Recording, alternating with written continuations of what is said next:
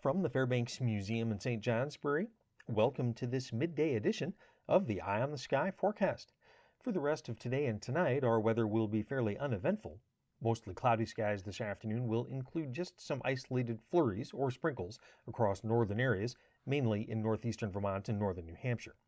Temperatures won't rise much from where they already are, with highs generally in the upper 30s to lower 40s, and a few southern valleys briefly making it into the mid 40s. Multiple rounds of precipitation will affect us throughout the week. None of it looks to be particularly heavy, and most of it will be in the form of rain between now and the end of the day on Wednesday. But during that time, there could be a few pockets of frozen precipitation. Come Wednesday night, frozen precipitation is again unlikely to be very heavy, but might become widespread enough to create some slippery roads by Thursday morning.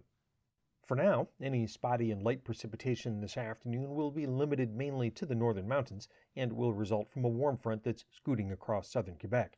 A dissipating cold front will then move through from our northwest late today and tonight, but no precipitation is expected from it. Tomorrow, a strong warm front will be lifting toward us from northern Pennsylvania, but questions have begun to arise about how far northward this will be able to penetrate, with a stubborn ridge of high pressure extending in from our east during the day tomorrow. The strength of this ridge will likely delay the northward movement of precipitation related to the warm front, with northern areas unlikely to see any precipitation until tomorrow afternoon. As the rain showers advance slowly northeastward tomorrow, brief pockets of freezing rain will be possible in the Adirondacks, as well as along and east of the Green Mountains, where the sub-freezing air will hold out the longest. At this point, it looks like the warm front will probably make it about as far north as Route 4 at some point late tomorrow or tomorrow night. During that time, the rain showers will be diminishing, but what remains of them could mix with snow or freezing rain late tomorrow night near the Quebec border. On Wednesday, the front will be transitioning to a cold front and shifting back southward. A disturbance moving along the front on Wednesday will again result primarily in rain showers. The presence of the front will create a strong contrast in temperatures across the region, with much of the north stuck in the 30s, while areas near the Massachusetts border might briefly rise to near 50. As the front continues to sag into southern New England on Wednesday night, low pressure off the coast of New Jersey will likely combine with cold high pressure over Quebec, making rain showers change to snow showers or a wintry mix, first over northern areas and then over the south around sunrise on Thursday. Thursday and Friday will then feature the chance of snow showers and highs mainly in the 30s.